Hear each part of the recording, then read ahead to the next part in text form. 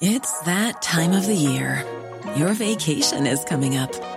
You can already hear the beach waves, feel the warm breeze, relax, and think about work. You really, really want it all to work out while you're away. Monday.com gives you and the team that peace of mind. When all work is on one platform and everyone's in sync, things just flow. Wherever you are, tap the banner to go to Monday.com.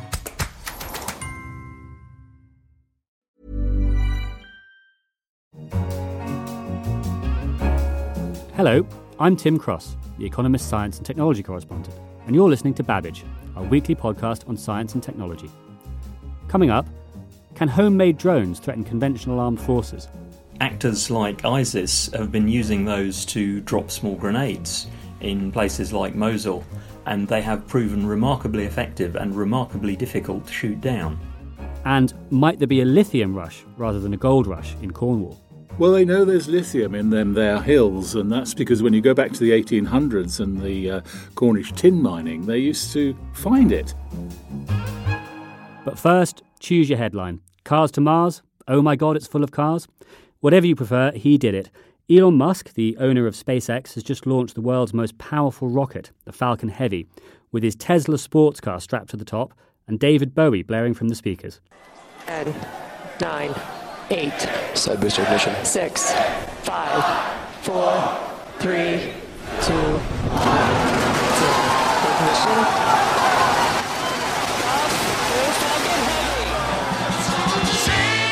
Crazy things can come true. I didn't really think this would work. When I see the rocket lift off, I see like 1,000 things that could not work, and it's amazing when they do.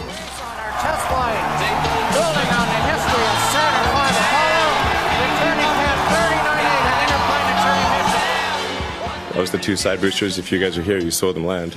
That was epic. I think that's probably the most exciting thing I've ever seen. Literally, ever.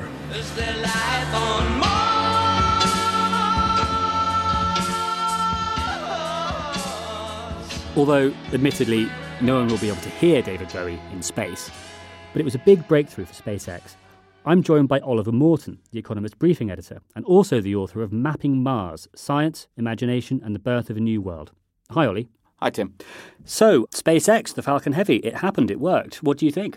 I thought that it was a remarkable sight, and I could tell from Twitter that I was not alone in this. In fact, what I thought was particularly remarkable was not this sort of like thundering 27-engined launch. It was the sort of like incredible, powerful precision and delicacy with which 2 of those boosters landed almost simultaneously right back where they'd started out. And also the surprisingly both amusing and moving images of that sports car drifting away from the big blue earth. It's as a piece of showmanship, and it was not as impressive as it was as a piece of technology, because it was an extraordinary achievement, but it was an impressive piece of showmanship nonetheless.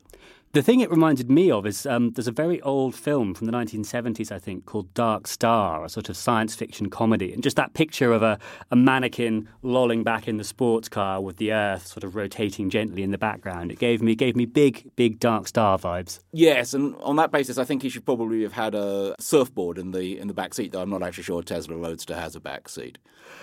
You mentioned the boosters. I suppose that's the only small spot in this otherwise dramatic success. 2 of them landed, as you said. The third one came back to Earth, but I don't think it's fair to call it a landing. No, the third one indulged in a little bit of hydro braking by slamming into the sea at about 300 miles an hour.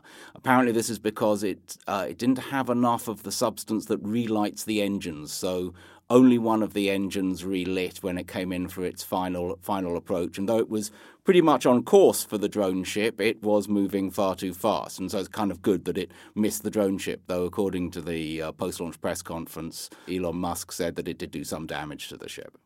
And Musk himself has said that this is a game changer, I think was the word he used, or possibly even game over for SpaceX's competitors. And we know they've already taken great big chunks out of the launch market with the much smaller Falcon 9. Do you think the Falcon Heavy changes things commercially rather than technologically or sort of inspirationally? Maybe a little, and maybe in the long term. And what it does do is it establishes a certain sort of like psychological dominance. But it's not as though SpaceX can take over the launch market, because, a significant number of launches are undertaken by Europeans and Russians and the Chinese and the Japanese.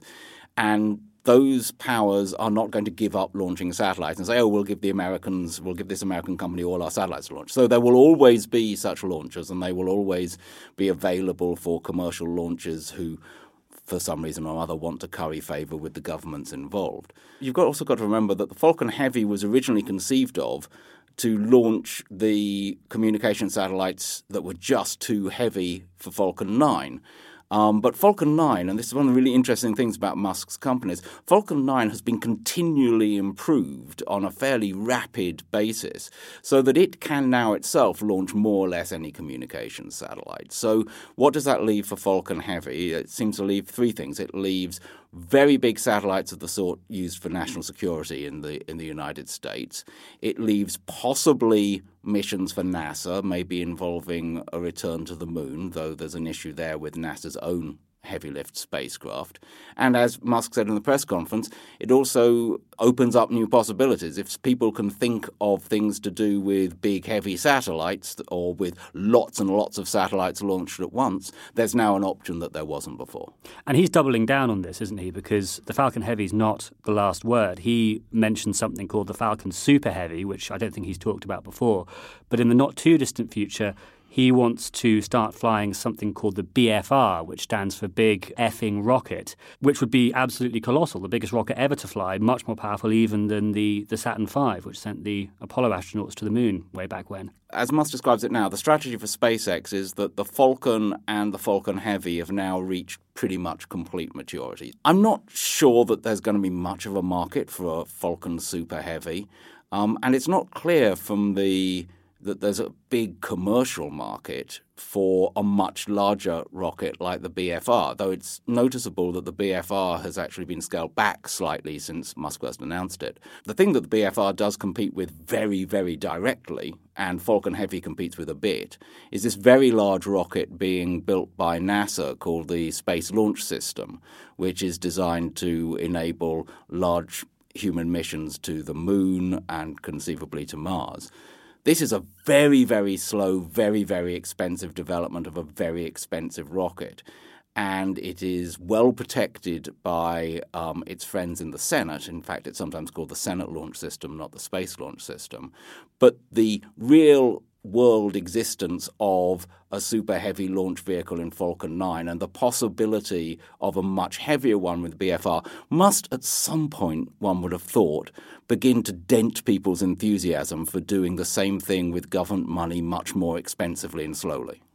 And this week's briefing in the paper is about Elon Musk and about his companies directly, about SpaceX and about Tesla. How does this fit into his sort of general approach to business? I mean, people have said many times he's not your conventional businessman. He's very clear that the ultimate point of SpaceX is not to dominate the launch market, it's to put people on Mars. And the point of Tesla is to decarbonize large chunks of the transport system. I agree. He's very unusual in this degree to which he's directly purpose-driven, and the way that the purposes of his companies are not necessarily the way they make money. So, Google has the purpose of organizing all the world's knowledge or whatever, but that's also how it makes its money. Musk isn't saying that going to Mars is directly a way to make money, but he is saying this money-making venture can take me to Mars. I think one of the interesting things is that of the two aims, spreading human civilization to Mars, changing the way cars work, you might think that the second one was going to prove to be easier than the first. But at the moment, you'd have to say that SpaceX is looking like a better corporate bet than Tesla. Tesla has achieved some remarkable technological things, but so far it hasn't yet proved to the market that it can actually mass produce a mass market electric vehicle rather than a luxury electric vehicle and produce the batteries at the huge scale that it says that it's going to. And it's burning through an awful lot of money. So if you want to worry about a Musk project, then worry about Tesla. At the same time, I think worrying about Musk on the basis of his track record might be worry poorly spent, in that even if Tesla does not end up being a major car company, even if it does go badly, I think the idea that Elon Musk is not going to go on achieving some fairly remarkable things either with SpaceX or with SpaceX and some other thing is slightly hard to credit. Ollie, well, thank you very much. Thank you, Tim. If you have any thoughts on the Falcon Heavy and Elon Musk's quest to colonise Mars, maybe you want to go yourself. We'd like to hear from you via email to radio@economist.com, or you can tweet us at economistradio. Next, armed forces around the world are under attack from a new type of weapon, homemade, readily available and cheap drones. Even a lone drone can do plenty of damage. The economist David Hambling has been looking into the matter. So, David, when we think of drones, people, or at least I, normally think of either great big sort of military machines built by Lockheed Martin and carrying racks of missiles or whatever, or I think of those little quadrotor parrot things that you can buy for a couple of £100 and fly around as a hobby.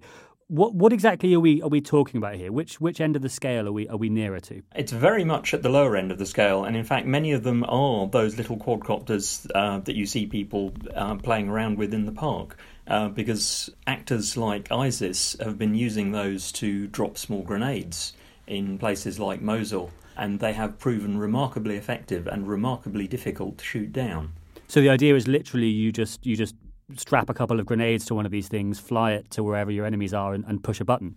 Exactly. ISIS, they've posted videos of over 200 successful attacks in last year alone. And they can drop grenades with amazing accuracy. They can actually drop one through the hatch of a tank from several hundred feet up. And you say it's hard to shoot them down. Is that simply because they're small and agile? They're hard to hit with a rifle?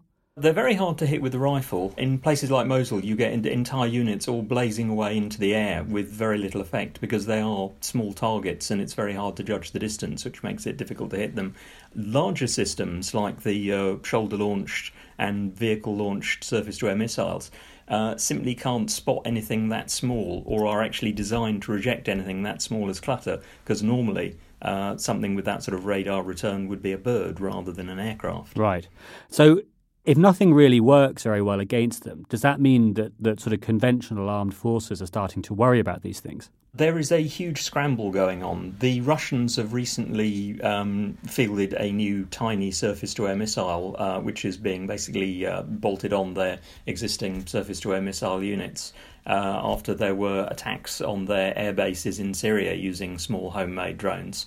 The US military has a large number of programs in place, but basically no one seems to have a very good answer at the moment. So this is a great example of that famous William Gibson quote about the street, or I suppose in this case the guerrilla fighters, finding their own use for things. Where's the next step, do you think? Could we make these things fully autonomous, perhaps, if we want to really ramp up the dystopia? That is already very much on the way. There are the latest drones, like the latest one from DJI, has a lot of automated obstacle avoidance and object recognition built into it.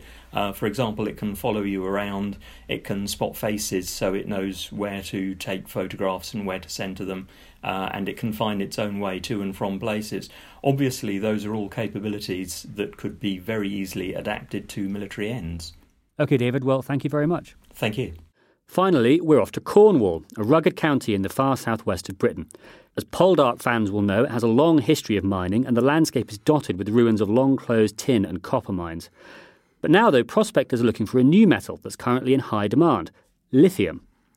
The Economist's innovation editor, Paul Markilly, is here to tell us more. Hi, Paul. Hiya. So, lithium, what is it and why do we want it? Well, they know there's lithium in them there hills. That's because when you go back to the 1800s and the Cornish tin mining, they used to find it. Back then, though, it was more of a curiosity and something of a problem because it would cause flooding, and it would be in the form of hot springs containing lithium salts. But of course, then there was no real market for the stuff, so nothing much was done about it, apart from it being a nuisance. But today there is a market, isn't there? Today there is very much indeed a market. It's the principal material that gives us lithium-ion batteries, which are becoming used everywhere now in everything from smartphones to gadgets, electric cars, and potentially systems that will store renewable energy. And who exactly is it who thinks there might be deposits of this stuff worth mining in Cornwall, then? Well, there's a group of organisations, some of them research organisations, some of them consultants, and indeed a startup called Cornish Lithium, which is actually already obtaining rights to prospect for and for mine lithium. And they've joined together with an organisation called the Satellite Applications Catapult, which is a rather oddly named innovation centre backed by the British government. And together they're planning to use satellites to actually look for where these deposits are likely to be. So you can actually hunt lithium under the ground from space? The idea is that you can. What you look for are certain geological features, such as faults in the ground where the water that washes the lithium out of the rocks could channel this stuff into the underground springs, changes in temperature, and even changes in vegetation, because you can pick up the chlorophyll change in the leaves of plants, for instance, which could indicate there's something going on in the ground below, which could tell that there are lithium deposits to be found. And then once you've found the lithium, how easy is it to actually get out of the ground? I mean, if I remember my chemistry correctly, it reacts quite enthusiastically with water. So, if you expose it to the open air, doesn't it catch on fire? That's right. I mean, lithium doesn't exist naturally in its elemental form. So what you do is you find it locked up in other compounds, such as lithium salts. Several ways of getting it out. You can attack the rocks, which is what some ore companies are doing in Australia. Or you can find big lakes of the stuff which you dry out a bit like salt mining, and then scoop up the salts from that. That's largely done in South America, in Chile, for instance. And this is one of the reasons why people are potentially excited about this, beyond the fact that you can dig up the stuff and sell it for money. Lithium production's quite concentrated around the world at the moment, isn't it? So a new source of the stuff would presumably be welcome. It is indeed concentrated, and the price of the material has gone up. It used to be about $6,000 for a ton of lithium carbonate. That's now probably more than $10,000. So the price is going up, and companies, because of the big demand for electric cars, all sorts of things, and the need for batteries, there is a feeling that some producers and some companies would like to be sure that they've got a greater variety of sources, and they want to secure places where they can get this material. So perhaps there'll be a lithium rush rather than a gold rush in Cornwall. Paul, thanks very much. Pleasure. And that's all for this edition of Babbage. Don't forget to pick up this week's Economist, or you can find us online at economist.com. In London, this is The Economist.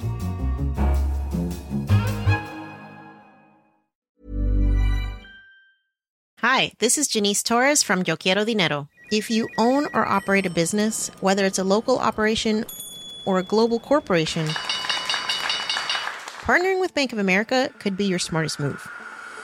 By teaming with Bank of America, you'll enjoy exclusive digital tools, award-winning insights, and business solutions so powerful, you'll make every move matter. Position your business to capitalize on opportunity in a moment's notice. Visit bankofamerica.com/bankingforbusiness to learn more. What would you like the power to do? Bank of America, N.A., copyright 2024.